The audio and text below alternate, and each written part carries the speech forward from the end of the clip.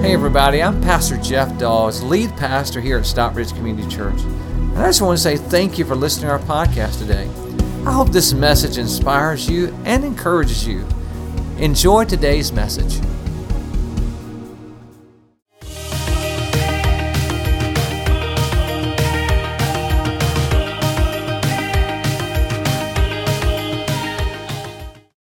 My name is Brandon Keller. I am lucky enough to come and talk to you today, and Pastor Jeff is gracious enough to let me share his pulpit every once in a while, and so I'm just thankful to be here.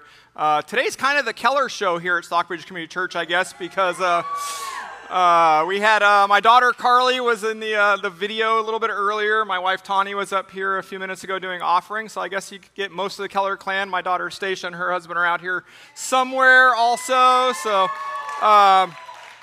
we got a whole crew going here today, so thank you so much for being here. So we came to this church about 17 years ago, and I was just telling the story backstage that when we moved here from Nevada, my wife and I said, well, we'll start church shopping a little bit because there's so many churches in Georgia. Let's find a church that, fits with us. And so our neighbors invited us to Stockbridge Community Church as the first church we went to shop, and we've never left.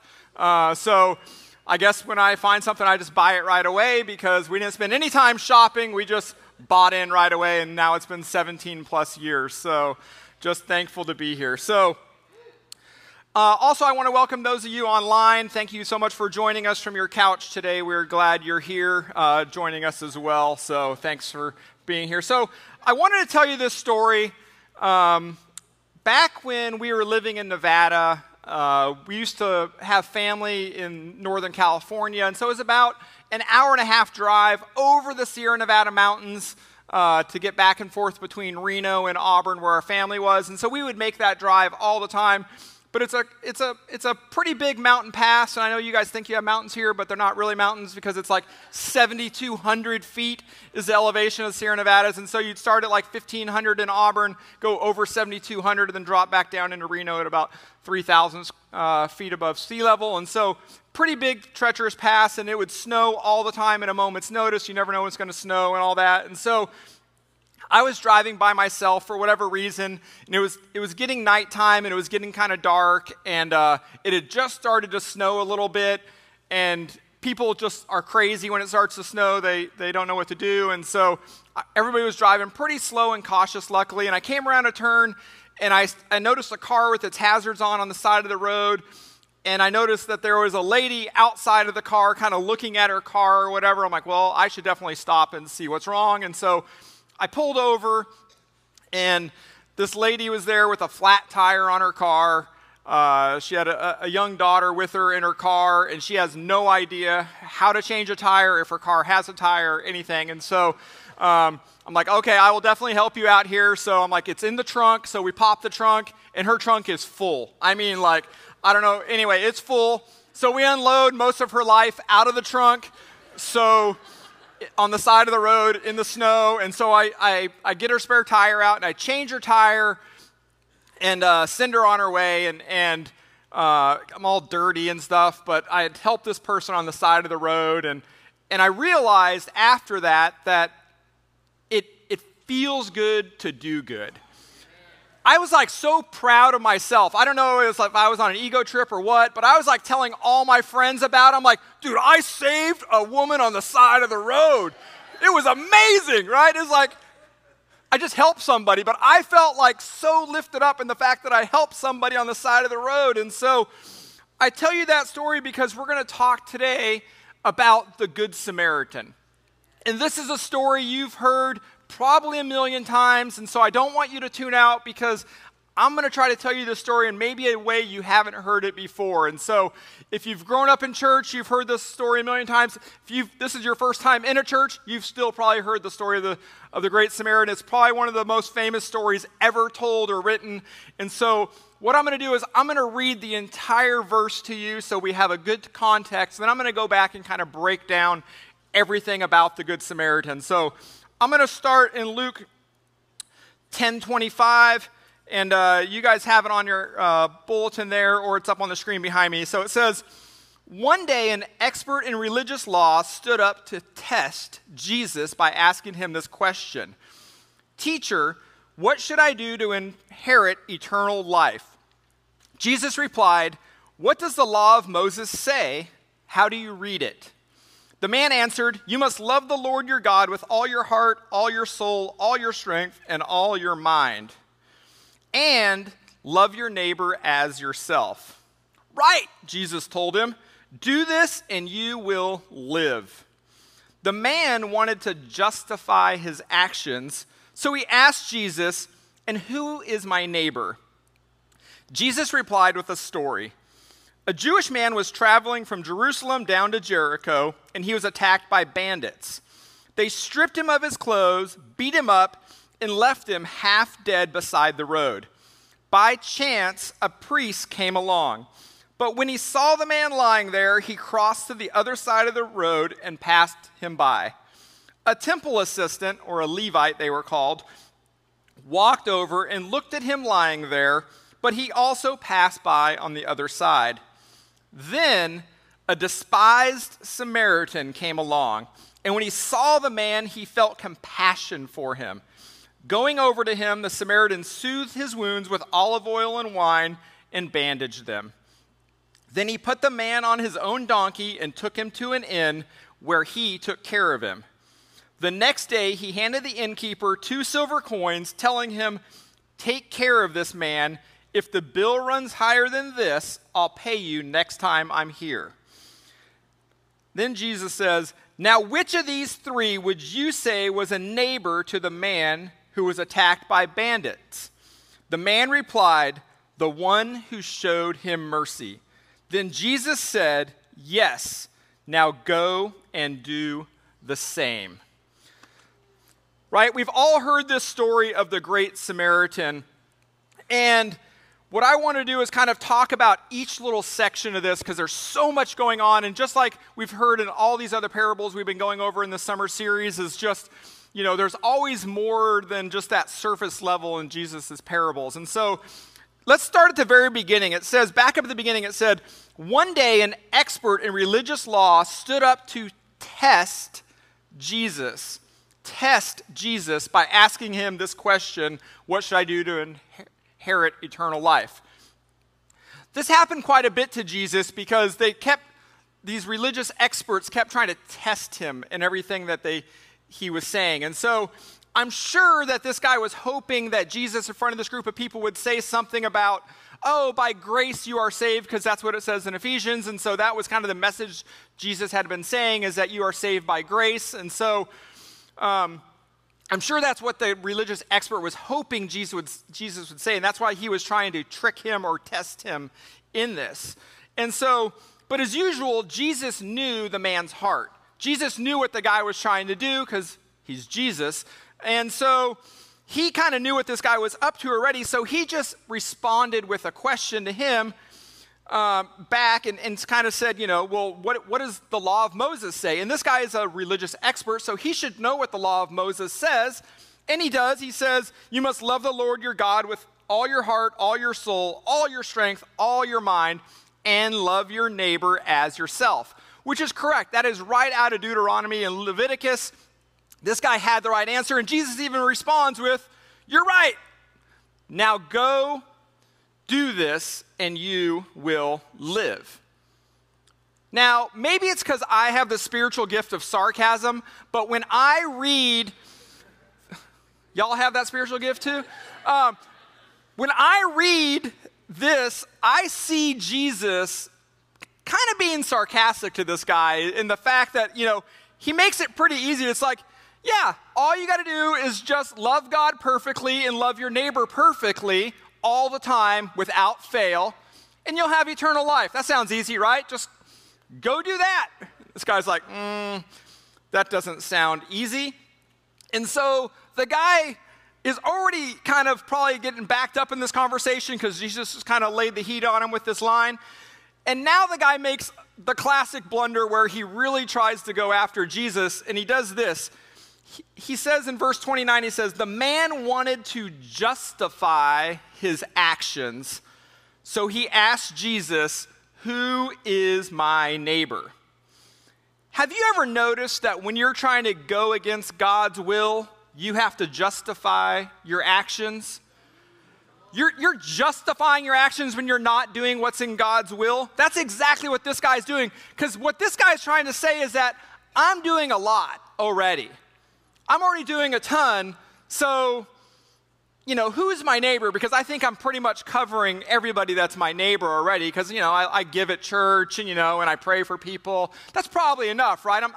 I'm happy with that.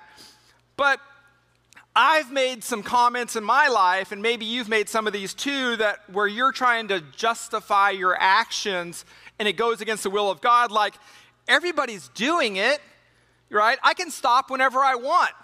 It's not hurting anybody, right? It's like it doesn't have control over me. Whenever you're saying these types of phrases, you are trying to justify your actions. And so you have to be very careful, because when you're trying to justify your actions, you need to take a deep breath and go, is this in God's will, whatever it is I'm doing? So what happens when you're justifying your actions is pride is getting between you and God. Because God's will for you is one thing, but your pride is telling you to do something else or allowing you to justify what you're doing somewhere else. And I love how they say it in Proverbs 16:18 in the Message version. It says, first pride, then the crash. The bigger the ego, the harder the fall. And so we all need to be very careful, whether it's something we're doing that's bad, a sin that we're trying to justify, or maybe like this religious expert, we're trying to justify that, oh, I already do enough, I don't need to do that also. That sounds like a lot extra. And so my first fill-in for you on your outline is this. My pride will interfere with God's will. My pride will interfere with God's will. So I love Jesus in this scenario because this guy asked Jesus a question, who is my neighbor? Jesus doesn't answer the guy's question. He just breaks straight into a story. Can you imagine asking somebody like, hey, how far is it to Woodstock? And they just start a whole story about, well, you see, this one time, you're like, whoa. I asked how far it is to Woodstock. Why are you telling me this whole story? But this is what Jesus does. And so Jesus just starts this story. And he starts in verse 30 and it says, a Jewish man was traveling from Jerusalem down to Jericho, and he was attacked by bandits. They stripped him of his clothes, beat him up, and left him half dead beside the road. Now, there's a picture of this actual trail, this road up on the screen.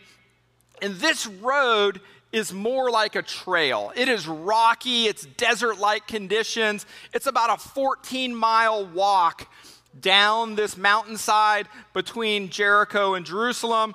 And so this is a pretty famous road. The whole road is probably no wider than the center aisle or any of these aisles in the church. So it's not really a road per se. It's more of a trail, I like to think of. And so when he's talking about this road, everybody knows this road because it's famous for people being injured, robbed, all of that type of stuff happens on this trail/road all the time. And so I want you to think about when they say road, they're really talking about a pretty narrow path/trail as everything happens on this. So Jesus continues in verse 31. He says this, he says, by chance, a priest came along. Now, when he says priest, he's talking super high-level religious leader. So maybe for you, that's Pastor Jeff or Charles Stanley or T.D. Jakes, whoever that person is that you hold in super high esteem, that's who he's talking about. He says, but when he saw the man lying there, so he noticed the man, when he saw the man lying there, he crossed to the other side of the road and passed by him. Now, he's probably still had to step over this guy because the trail's so narrow. I mean, he didn't really get way out of the way here. And then it says, a temple assistant or a Levite. So temple assistant, For me, that's like somebody that's helping the priest, right? So for me, maybe that's like Chin, our worship leader, or Chemo, our student pastors, like holding it down, right? They're the Levite of that time. And it says, they walked over and looked at him lying there, but also passed by on the other side. Probably didn't want to get any blood on their fresh Nikes, right? So that's probably why they kind of, walked around. And so Jesus, as he's telling this story, really goes to the extreme on this next part of the story. And this is something that's super polarizing to them. And he says, this translation, I love the way it says it. It says, then a despised Samaritan came along. That's pretty clear, right? A despised Samaritan came along. It wasn't this one Samaritan. That was all of the Samaritans, despised by the Jewish people. Jews hated Samaritans. And they had hated each other for like 700 years. They had hated each other. In fact, the Jewish leaders in temple would say prayers like, thank you, God, that there will be no Samaritans in the afterlife. That's how bad they hated these people. And so Jews considered Samaritans impure because 700 years ago in the tribes of Jericho, there was tribes of Israel. There was all these tribes, and the Samaritans had kind of intermarried and like brought in some other religions and stuff. So I like to think of them kind of as the Muggles of that time frame. If you know what Harry Potter is, you got that reference. And so they were kind of like, not liked by the Jewish people. These guys are traveling with Jesus, and they're like, let's rain down fire and burn them. They said this to Jesus, right? It's just like, this is in Luke 9. This isn't just made up for a movie. This is in Luke 9, right? And so this is how bad they hated him. But let's see what the despised Samaritan does in the verse. It says, then the despised Samaritan came along, and when he saw the man, he felt compassion for him. Going over to him, the Samaritan soothed his wounds with olive oil and wine and bandaged them. So olive oil and wine is what they would use to like treat a wound like an antiseptic. It's not medicating with wine like some of you might do. It's different than that. But then he took the man on his own donkey and took him to an inn where he took care of him. He didn't just drop him off at an inn. It says where he took care of him at the inn. The next day, he handed the innkeeper 2 silver coins, telling him, take care of this man. If the bill runs higher than this, I'll repay you when I return. So Jesus wraps up this whole story to answer this one guy's question of who is my neighbor? And Jesus says this to the man. He says, now which of these 3 would you say was a neighbor to the man who was attacked by bandits? This guy obviously knows he's trapped, right? It's just like Jesus just laid out this story. This guy has no other answer other than to say, the man replied, the one who showed him mercy. Notice the guy was so disgusted by the idea of a Samaritan kind of being the hero of this story. He couldn't even say the word Samaritan. He just said the one who showed him mercy because it's just disgusting to even say the word Samaritan, give them credit for that type of thing.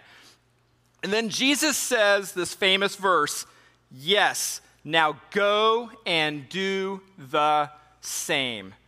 Yes, now go and do the same. It reminds me of what we say here at SCC when we say, what good can I do today, right? That sounds a lot like what Jesus is saying is, now go and do the same. So what I wanted to give you is 3 ways that I think if we can do to kind of change the world and what good can I do today? And it's on your outline, it's this. It says, take notice, have compassion, and take action. Take notice, have compassion, and take action. If you want to help people, if you want to make a difference, you have to do all 3 of these things. I will say the first one can be relatively easy if you work at it, right? You have to notice those people hurting around you. It may not be a man covered in blood laying on the street. It may just be somebody hurting that maybe can't pay for their groceries today or just need a hug or whatever that is. You have to notice that. You have to open your eyes and open your heart for those people that God is putting in your path so that you can take notice of them. And next, you have to have compassion for them. What is compassion? The dictionary defines compassion as sympathetic pity and concern for the sufferings or misfortunes of others. And here's the thing about compassion. How much compassion you have for somebody will determine step 3, which is to take action. And so one thing I wanted to point out, because this is something I struggle with, is you'll notice nowhere in the story, in the parable, does the Samaritan worry that this guy is a con artist. The Samaritan never thinks, what if this guy's faking it, just trying to get some money from me? What if this guy's just trying to get a hotel stay?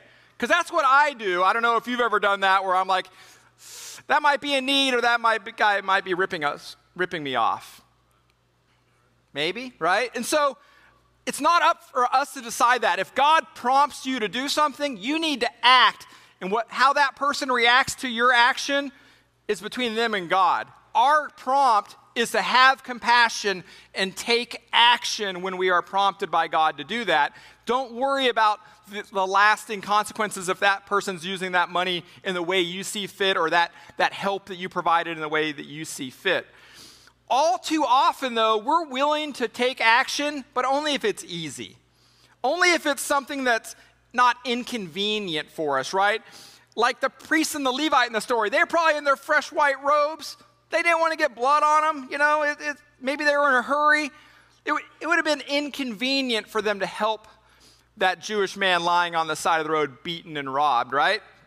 And so we have to be careful, because we'll get in that trap of only doing what's easy as well. And so we might retweet or share something, and we think, oh, we're making a difference. We might even change our profile picture to the Ukrainian flag, or change our profile picture to a black square. That's easy. That doesn't cost you anything. That's one click. You didn't change anything. You didn't take action. You click something.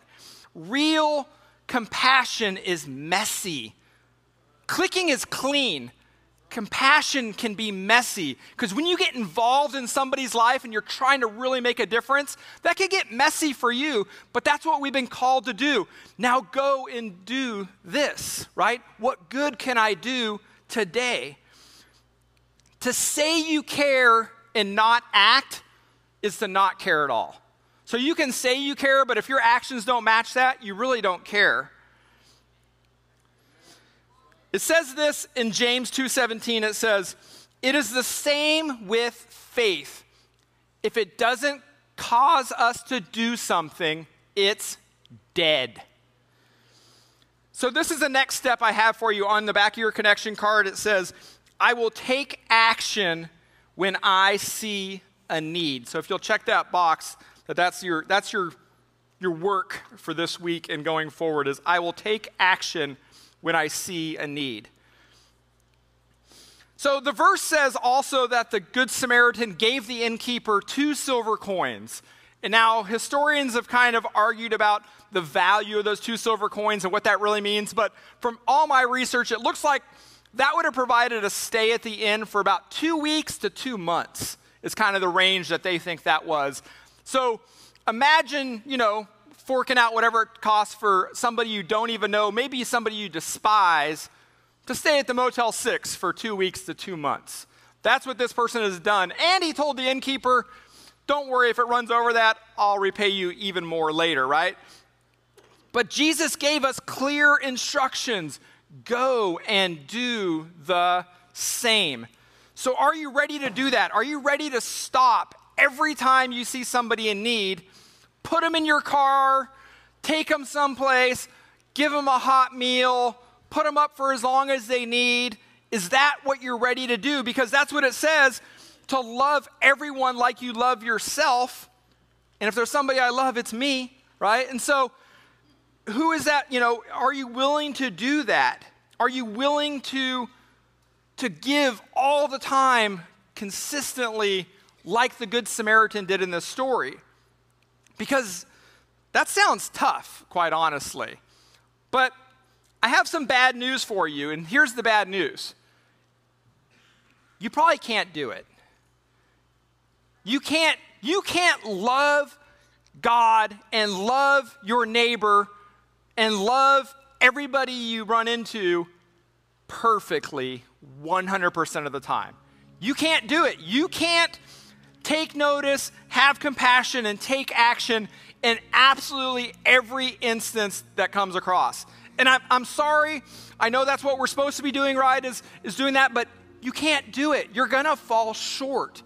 You're gonna not be able to do it. You probably can't even do that for your own family, let alone people you despise, right? We won't even help our own family sometimes, let alone people we despise. But here's the good news is, there's a good plot twist to this entire story. You are not the Good Samaritan of this story. You are not the Good Samaritan in the story. You may try to identify as the Good Samaritan. You are not the Good Samaritan in the story. Only one person can be that Good Samaritan and love perfectly, and that is Jesus. Jesus is our Good Samaritan. So right now, you're one of two other characters in this book. The first story, the other person you might be in the story right now is you may be that person lying on the road. Maybe you haven't been beaten up physically, but you've been beaten up mentally. You've been robbed of your joy. You've been abandoned by friends and family. You've been searching for meaning, and you cannot find that meaning. And you don't know what to do. You're kind of lost, and you're trying to find your way, but you can't figure it out. And Jesus, as our Good Samaritan, is here to lift you back up, to pick you up, to heal those wounds. He already paid the ultimate price at the cross for you so that you can have a better life. And so today, if you are that person, if you are struggling and beaten up, God is here to rescue you, to be that Good Samaritan for you.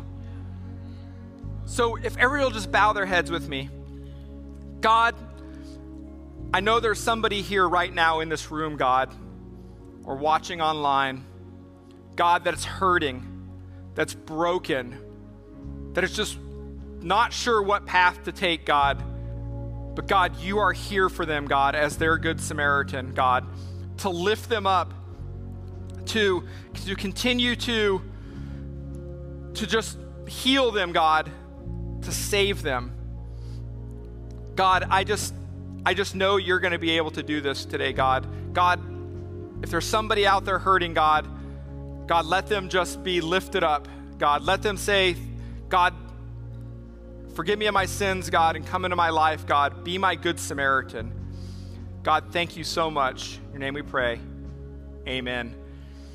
If you made that decision today, there's a box on your connection card you can check that said, I accepted Christ. And we'll send you some information. That's the best decision you can ever make. That's the decision I had to make when I came to this church 17 years ago. And so if maybe you're not that person beaten up on the side of the road, you're another character, and this is for the church, the big C. We are the innkeeper. Jesus is going to bring the broken and the hurting to us. It is our job to care for them when he brings them. It is our job to show compassion. Jesus says, when I return, I will repay you for all that you have done. That is our job. That is what we've been called to do. We are the innkeeper of the story. And so how can you do that? How can you help the broken and the hurting? You can give a hug. You can give a smile here in this building. But you can go into our community. You can come to our next Serve Saturday. Last Saturday, I was here in this building, and we packed 600 backpacks for students at 3 different schools so that those kids can go to school with dignity. Right? We can make a difference. Jesus is going to bring those people to us. It is our job to care for them. So today, when the band comes to play, this is what I challenge you to do. I challenge you to talk to God and ask him this question: God, what breaks your heart, and let it break mine? God, so that I will see those people that need it. I will take notice. I will have compassion. I will take action. Ask God to put those people in my sight so that I can take notice, have compassion, and take action. That's your challenge to you today. Go ahead and stand and we'll pray.